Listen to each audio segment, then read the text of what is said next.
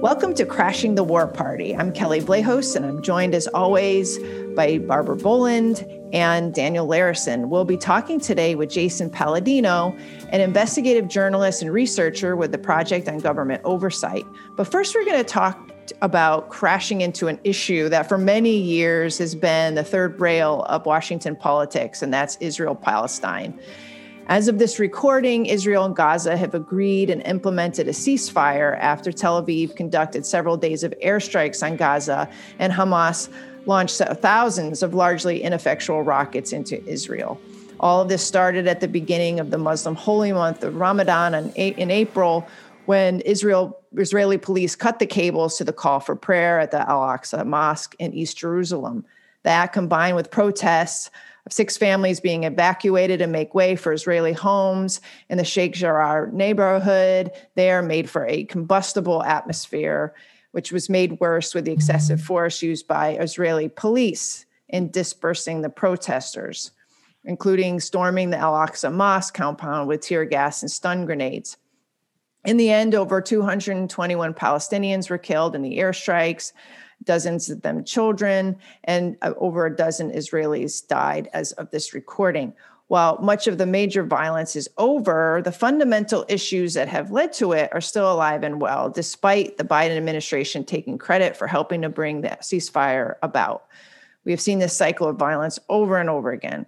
But is there a change in the wind on Capitol Hill? Are Democrats tired of the same old blank check to Israel, only to get continued instability there in the region in return? Is this really serving anyone's interest? So let's talk about this, Dan. What is the sense in Washington today about the U.S.-Israel relationship, and is it changing? I think it is. It's changing quite a lot. I mean, this has been in the works inside the Democratic Party now for many years, especially as progressives have become more influential and more vocal on foreign policy issues, and as Israeli policies have worsened over time, so that there's now recognition that Israeli policies at Palestinians reached a level of apartheid. And this is what Human Rights Watch said in their report that came out just before all of this started to happen. And it seemed like the Israeli government was going out of its way to prove their point, that, yes, in fact, this is an apartheid state. And so what you're seeing is a tremendous amount of activism and criticism coming out of the Democratic Party, particularly from progressives, saying in no uncertain terms, yes, Israel is an apartheid state. We should stop providing them with the assistance that they use to impose this system.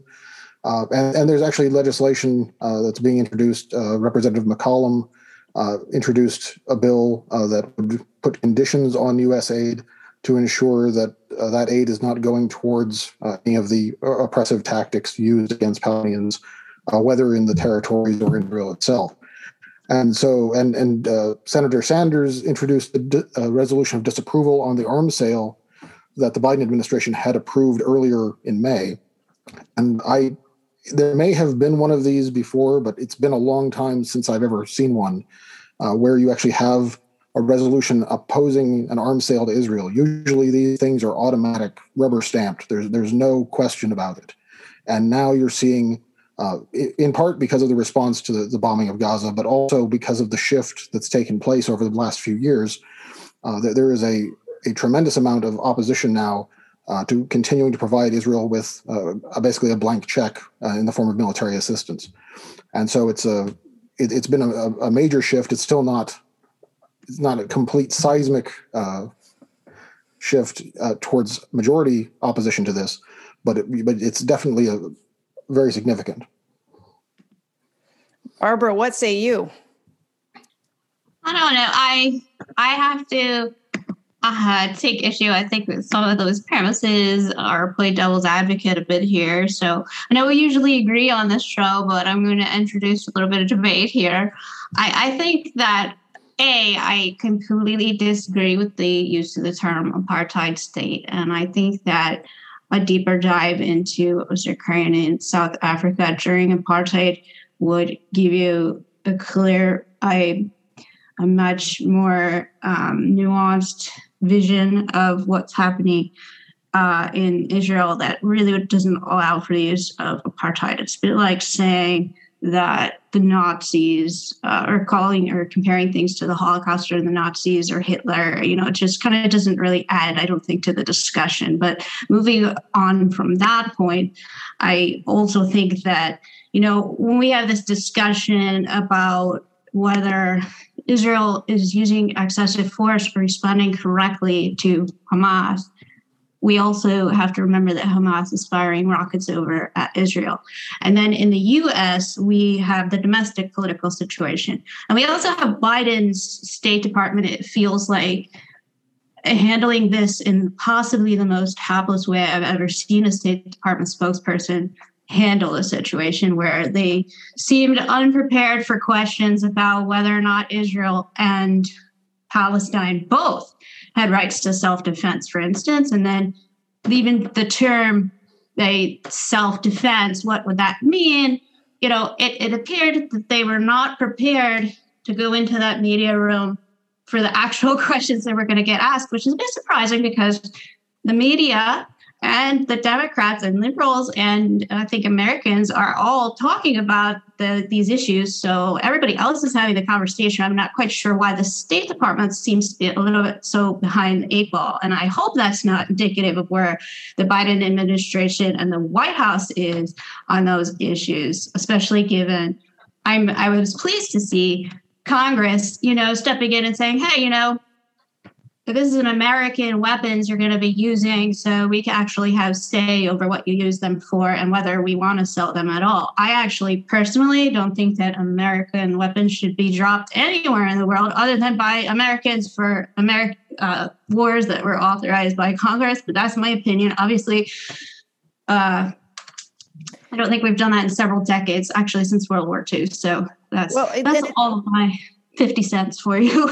Yeah. And I think you bring up a really important point, because I am not so sure what interest it is of ours in continuing to pay for these, or continuing to pay in the form of $3.8 billion a year, only to see the peace process just lay dying at the side of the road. And instead, you have these violent responses to Hamas. You have this excessive force being used against protesters. You have the evacuation or eviction, rather, of Palestinians, because the annexing of this territory keeps going on and pushing on and on and on.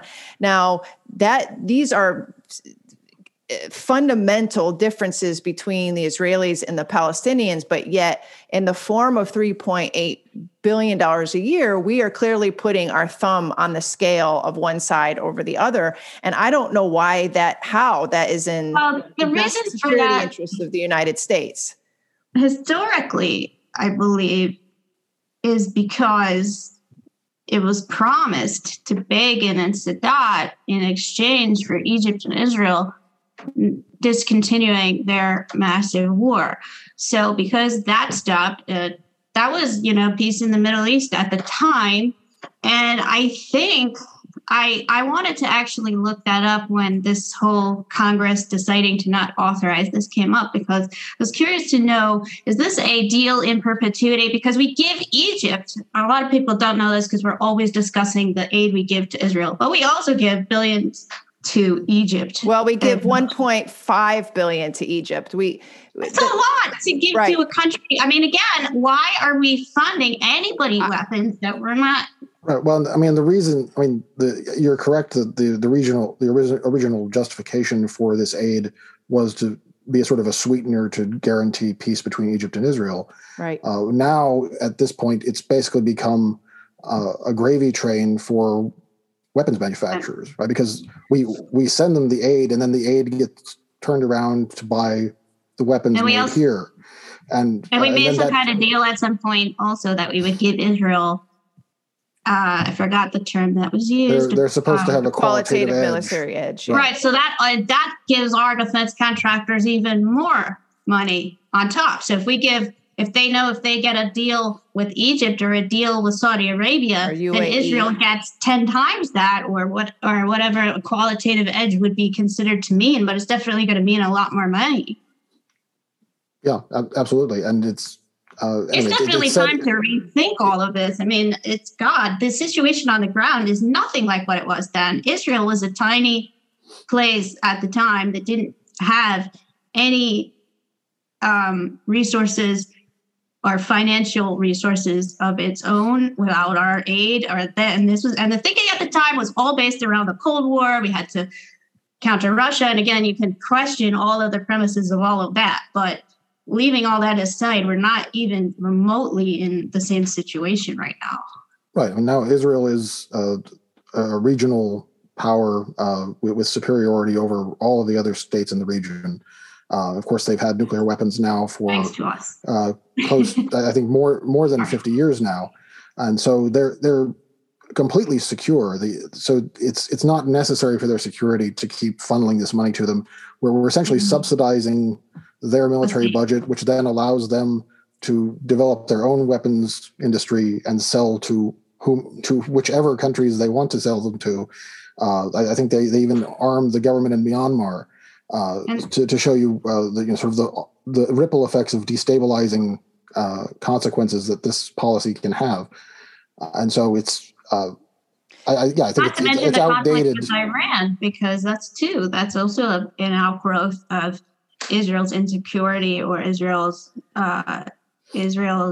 inability, or all of that region's inability to solve the problems that our neighborhood disputes are. Giving weapons and throwing weapons into that blender is not solving it. It's making it worse. And on the perceived fact that the U.S. is on the side of Israel, and also neocons always throwing in, but we have to defend Israel because Iran is not helping solve our problems with Iran, and it's not helping solve Israel's and the Arab states' problems. Right.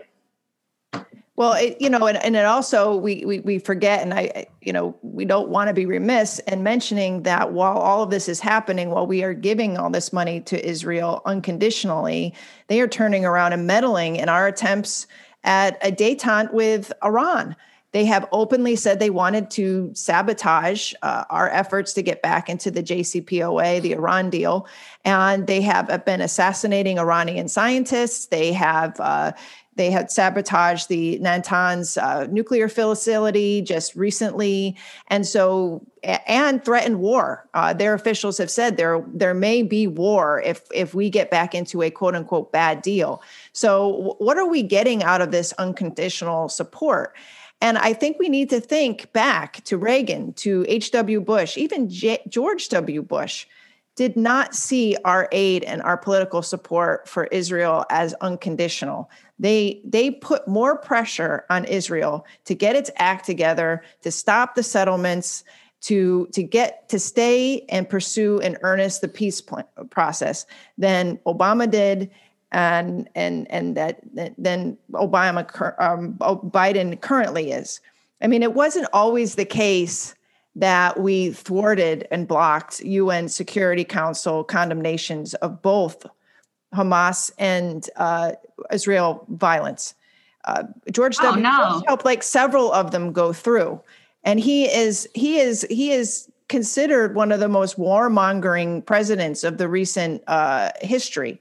But yet he put pressure, and his father put pressure on Israel to stop expanding the settlements. Reagan put pressure and used aid as leverage to stop bombing Lebanon with cluster munitions. So this whole idea that we just give this blank check to Netanyahu to do whatever we want, what Trump did was the most egregious, because he basically acknowledged that we no longer care about the two-state solution. We will do everything to support Israel, which means moving the embassy, acknowledging their territorial rights over the Golan Heights, saying that the settlements weren't illegal. And so Biden gets into office, and there is a festering cauldron going on, roiling cauldron going on that we saw blow up in the last month. I don't want to be remiss and not mention that Israel was also caught, Mossad, I believe, or the intelligence services were caught 2 years ago, spying on the White House here in Washington, D.C., there was literally zero blowback publicly for that. Did they lose any weapons contracts for that? So unfortunately, if there is some kind of pressure that's put on Israel, it's not visible, and so therefore it's more or less not useful from the type of foreign policy that we're discussing, because we don't really discuss like the secret negotiations that we're going to hear about 50 years from now. But I mean, it's unthinkable. Could you imagine if any other country in the world was caught spying on White House communications? It's unbelievable. It still boggles my mind. It sounds like a conspiracy theory, but you can look it up. It's reported in Politico. It's true. And what happened? Nothing. We're still selling them weapons. So we're basically still helping them to spy on us. Right. We should just tell them what we're doing. I guess that's what they would say. You can just give us your express delivery straight away. Well, let's give Dan the last word before we wrap up. And well, so all that underscores the sort of the absurdity of this idea of having no daylight with these clients, where you're not allowed to criticize them, you're not allowed to pressure them. You have to essentially give them whatever they like whenever they want it, and if you don't, then you have somehow betrayed them.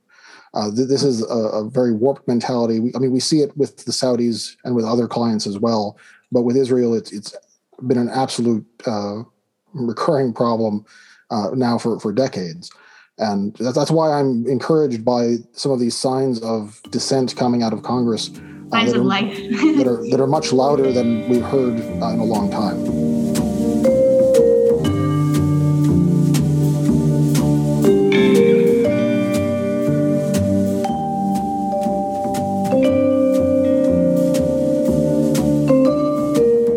Today on our show, we are excited to welcome Jason Palladino, a national security investigative reporter at Project on Government Oversight.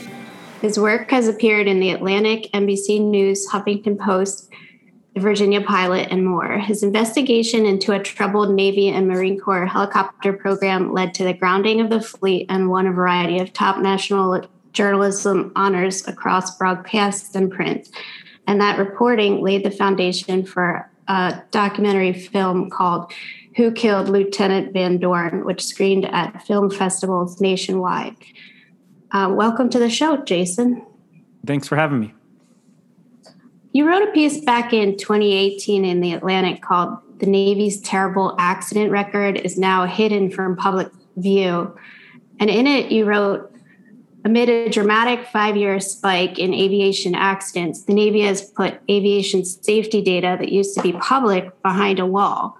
And you ran into this change while researching for the documentary film Who Killed Lieutenant Van Dorn.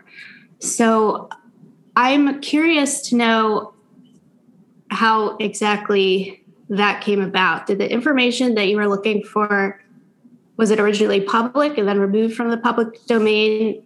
Was the Navy responding to basically an embarrassing story by hiding the data? Can you tell our listeners?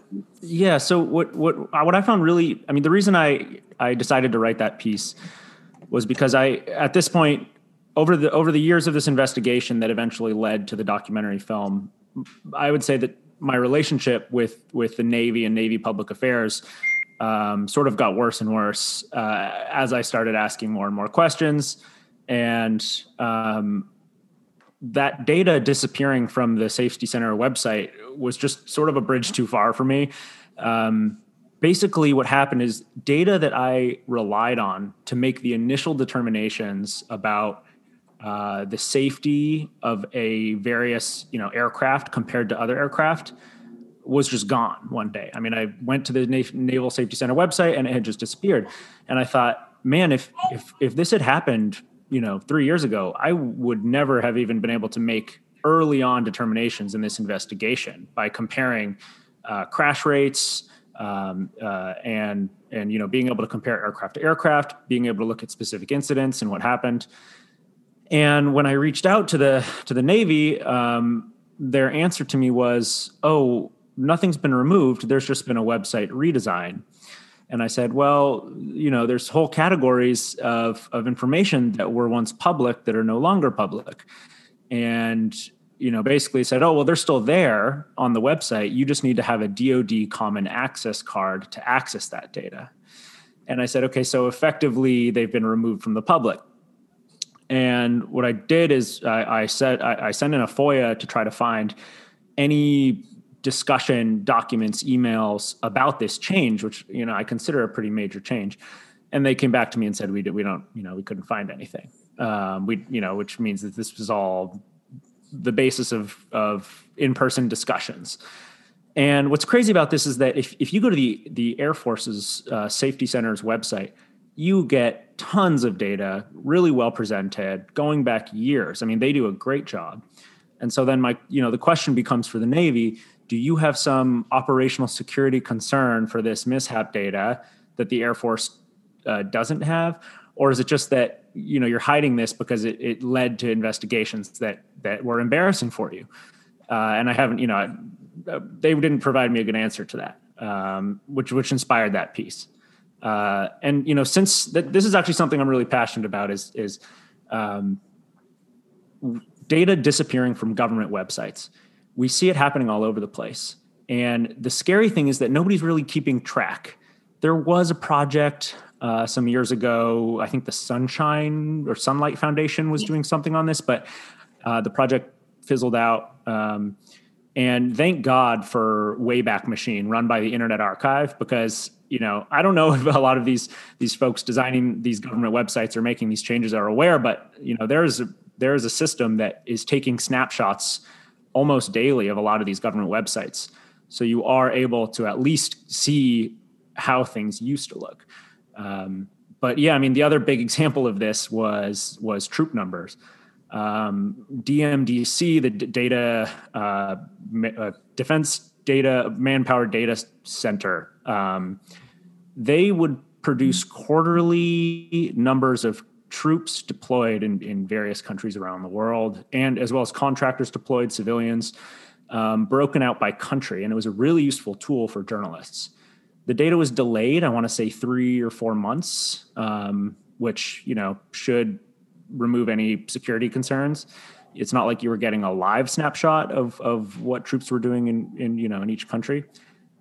Well, Tara Kopp, a reporter, a great defense reporter, she one day went to check this site and found out that in Iraq, Syria, and Afghanistan, the entries were just blank. Even historically, even in the historical records, everything was removed, and there was a little asterisk. And if you go to the bottom of the page, the asterisk said, "Oh, if you need these numbers, please contact the Office of the Secretary of Defense." And they just stopped giving out the numbers. And so, I wrote about that, and we ended up actually sending in a FOIA lawsuit about the decision to remove those numbers. This was done under Mattis. And we ended up suing. And we ended up getting the numbers that were missing. So in that case, a lawsuit resolved this. But again, your average, FOIA requester isn't going to have the resources to sue to get this information. So this is something that I'm always looking for more examples of. And unfortunately, there are a lot of examples of sort of this slow removal of information off of government websites. Now, did they actually post this information, the deployment information, back on the website, or do you only have it because you FOIA'd it? No, we only have it because we FOIA'd it. It was Just Security has made it public. And so, you can fill in the blanks, but it's unclear at this point what the Biden DOD is going to do in this regard. I think there's a really good argument that because Afghanistan, for instance, is such a big issue and getting out of Afghanistan, there should at least be some way for the public to sort of be checking in on, the numbers. Are the numbers actually going down? The basis for our FOIA lawsuit was that the Trump administration had made this a campaign issue. I mean, they were, he was really selling this, getting out of these wars and bringing troops home. But if you actually look at the numbers, if we had those numbers at the time, you would have been able to have reporters saying, well, actually, these numbers show that these numbers, this hasn't changed at all. And you're claiming we've gotten out. Mm-hmm. So, the answer that you hear from the DOD is that there's operational security concerns. I would argue that knowing a total number of troops within a vast amount of land, such as Afghanistan or Iraq, the Taliban or ISIS or whoever is not going to be able to use that strategically, especially when it's delayed by 3 or 4 months. Well, especially also when the president himself is telegraphing or saying we only have X number. So all we're really asking is that number true or is it not?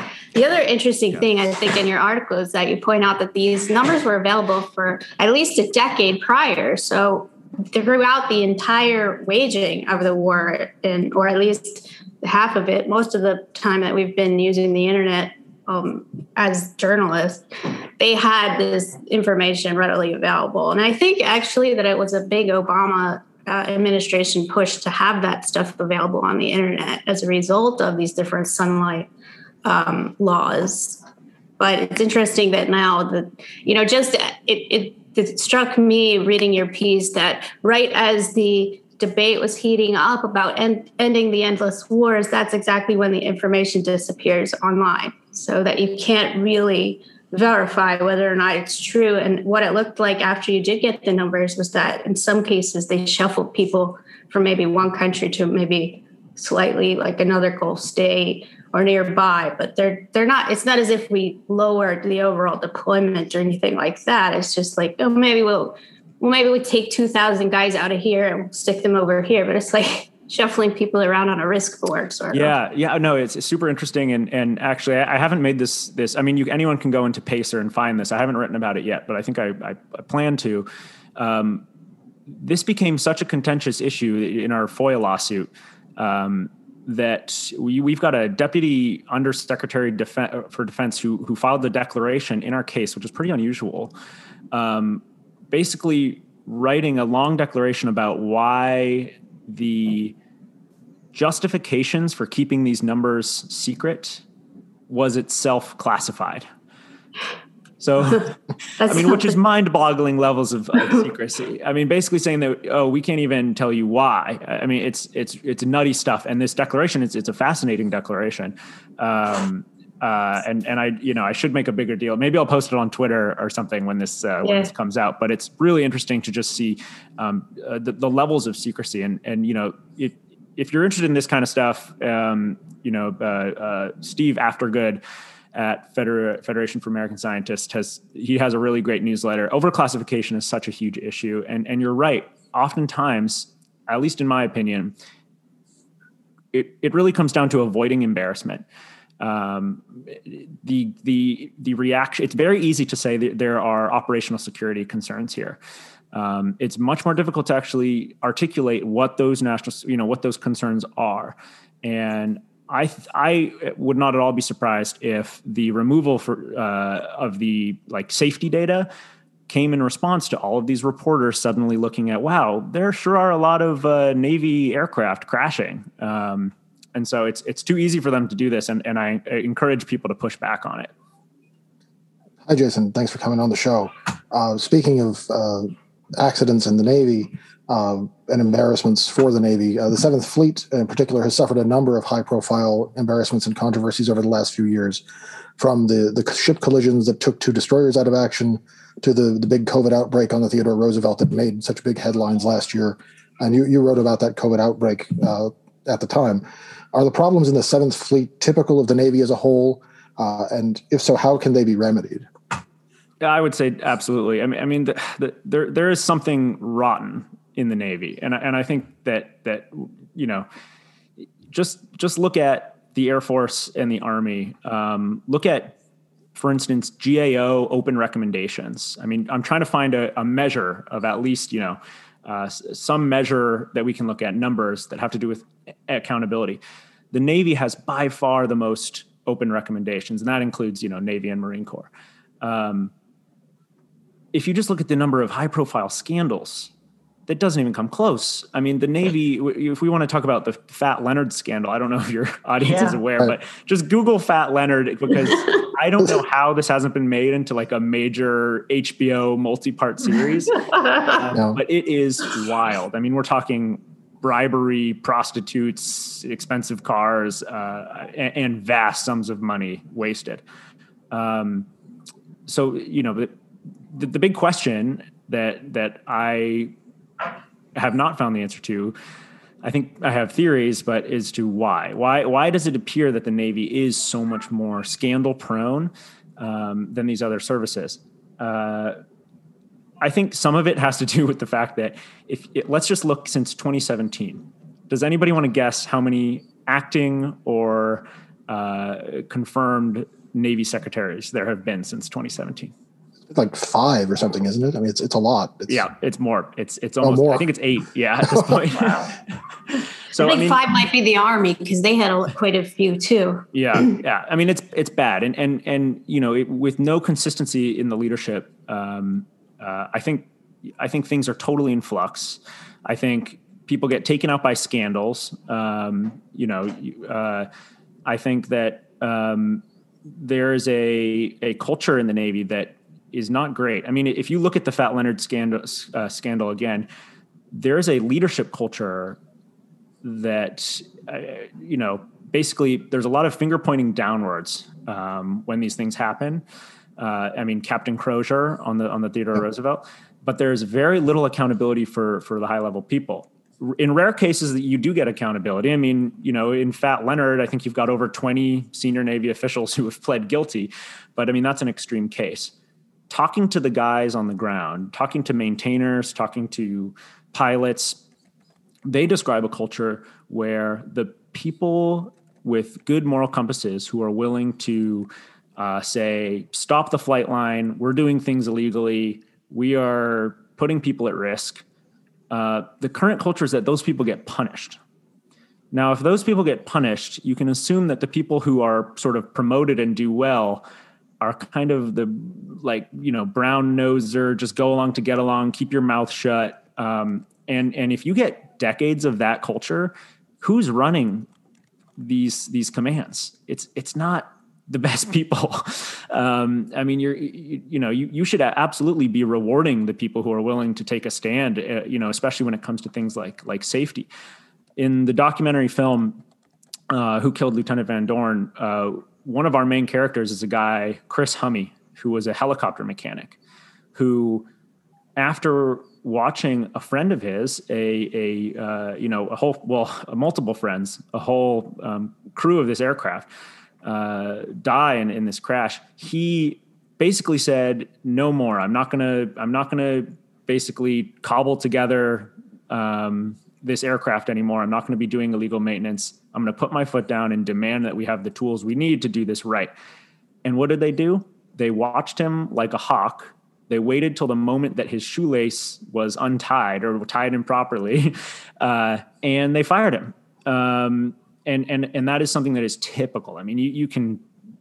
I hear this story again and again and again, and I frequently get people reaching out with very similar stories. You take a moral stand on something like safety, and suddenly you've got a target on your back.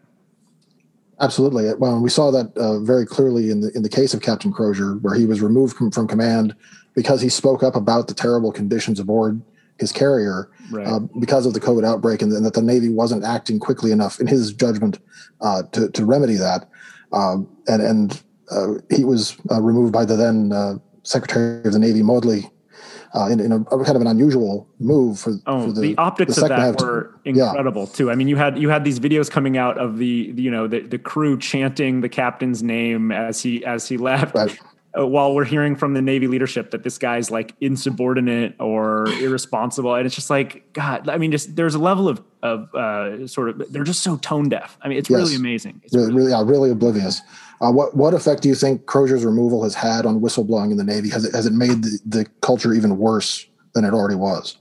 Oh, I mean, I think it sends quite a message. Something that we've been focusing on a lot at Pogo is making sure that there are these safe channels for whistleblowers. What we keep hearing is there's this big problem with I mean, the inspectors general are not taken very seriously by a lot of like lower level folks. And the reason for that is, so you're let's say mid-level maintenance staff on one of these ships. You're watching some very sketchy business happen. You report it to your command level IG. So, or let's say you go all the way up to the DODIG, you go up to the biggest one, you go to their hotline. What often happens is the DODIG, which is getting lots of these complaints, will forward that complaint to your command level IG. Well, the command level IG isn't actually an IG. They're called IGs, but their loyalties, the way the system's currently set up, are often to the commander of that group. So there's this huge conflict of interest here where because you've got this person with a title IG, but is still in the chain of command, oftentimes you'll hear people tell stories of feeling like they were outed by their IG, which is, outed to the leadership.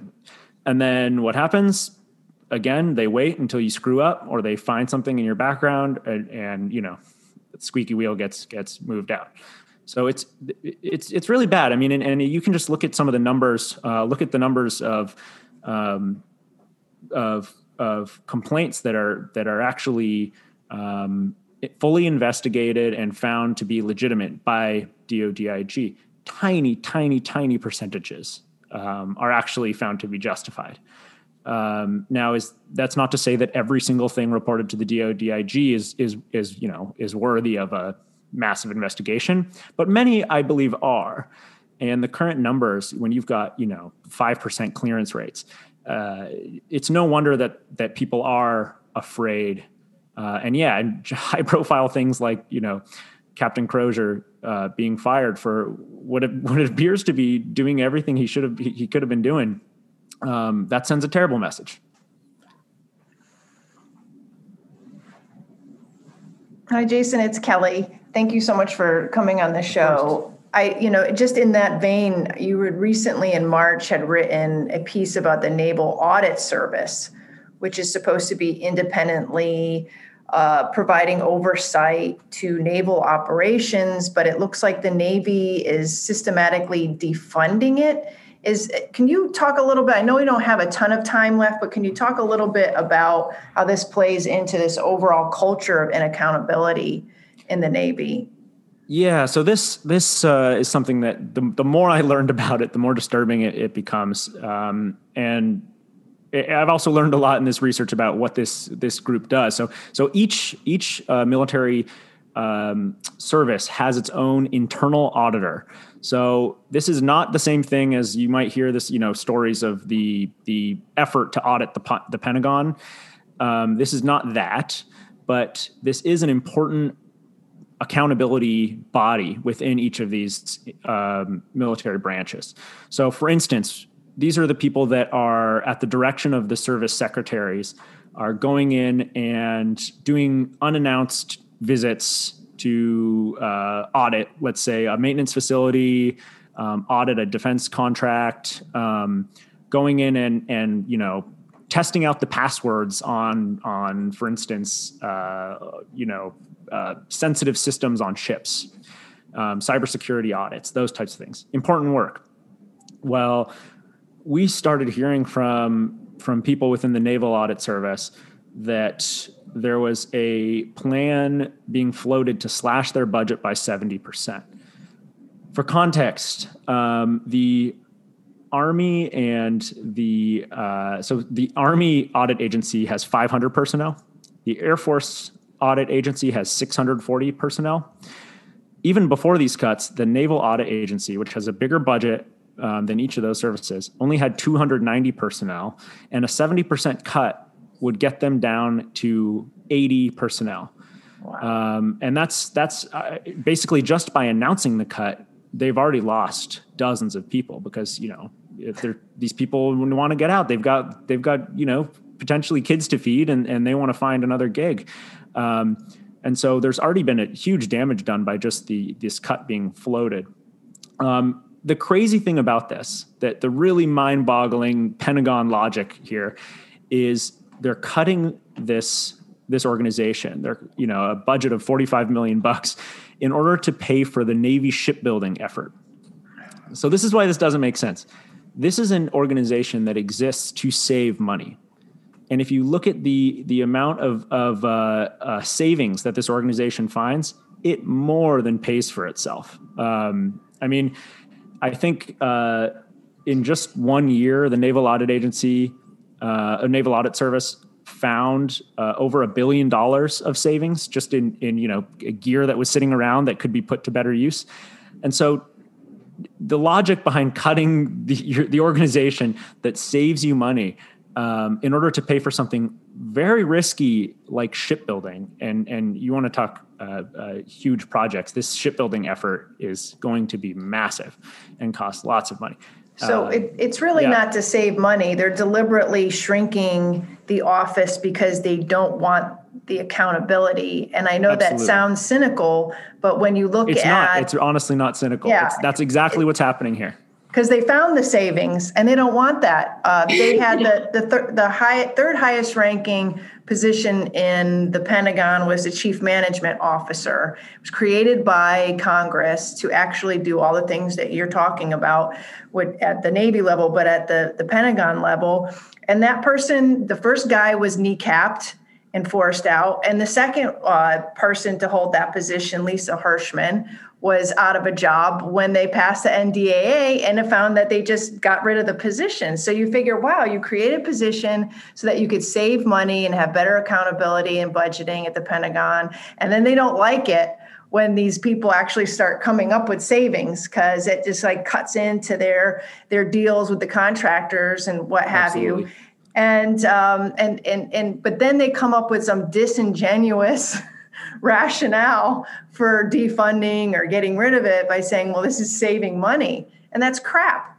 Yeah, well, and it's even more insidious. And I would just want to say that is not a cynical analysis at all. That is exactly what's happening here. And to sort of another sort of insidious layer here is that there's a huge portion of defense contracts that are service contracts. So these are not paying for material goods necessarily, but these paying people to do things. Now, the big four accounting firms have their eyes on the Pentagon because there is a boatload of money to be made in auditing contracts. And what I have learned is that there is a contract basically for one of the big four accounting firms to basically take over some of the duties of the Naval Audit Service. A POGO investigation about 10 years ago found that on average, when you contract out these sort of inherently governmental things, you end up paying 3 times as much, and which, kind of throws a wrench in the savings. But yeah, so I mean, it could be here that what Thomas Harker, who's the current acting Navy Secretary, is doing is basically trying to steer money towards one of these big four accounting firms. He comes from one of these accounting firms. That was his gig before. And I wouldn't be, too surprised if, very soon here when he's out, if he lands at another one of those accounting firms, which sort of gets into the revolving door issues we've talked about.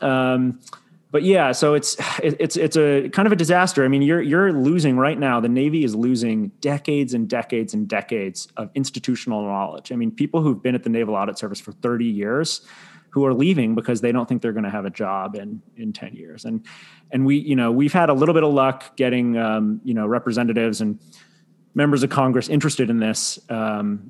Because, this was not done with congressional approval. This is one guy unilaterally deciding to axe a pretty important accountability measure in the military service that is the most fraud prone.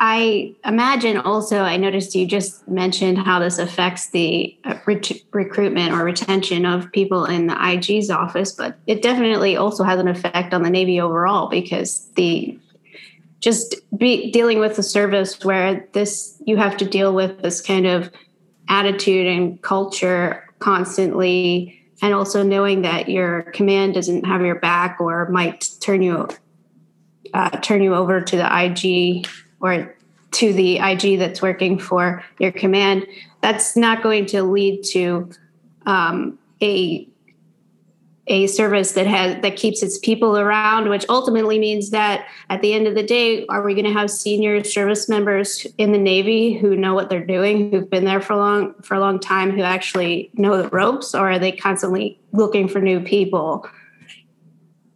Yeah, absolutely. I mean, this is definitely a personnel issue. And, I think it's important when you're talking about Pentagon reform to always bring it back to the people.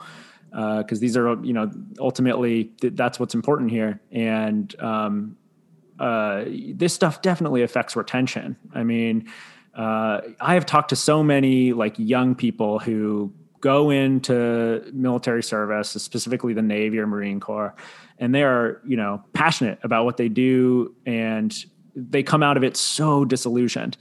And usually it's because of these types of things happening where you're, you're finding that your career is butting up against your conscience. And it's sad to see. I mean, you get a lot of really bright, really inspired people who go into the services. Even still, they're having retention problems, but the people I met when shooting the documentary, they were passionate about what they were doing. They just weren't set up for success. Thank you for coming on, Jason. We really appreciated having you. I would definitely encourage our listeners to look for your work, because he's been looking into a lot of these issues and continuing to file FOIAs and finding out a lot of interesting things that the DoD doesn't want you to see. Thanks so much for having me. It's been great. I maybe I can come on again and be less of a downer, but we'll look forward to that. Definitely. Thanks, Jason. Thanks.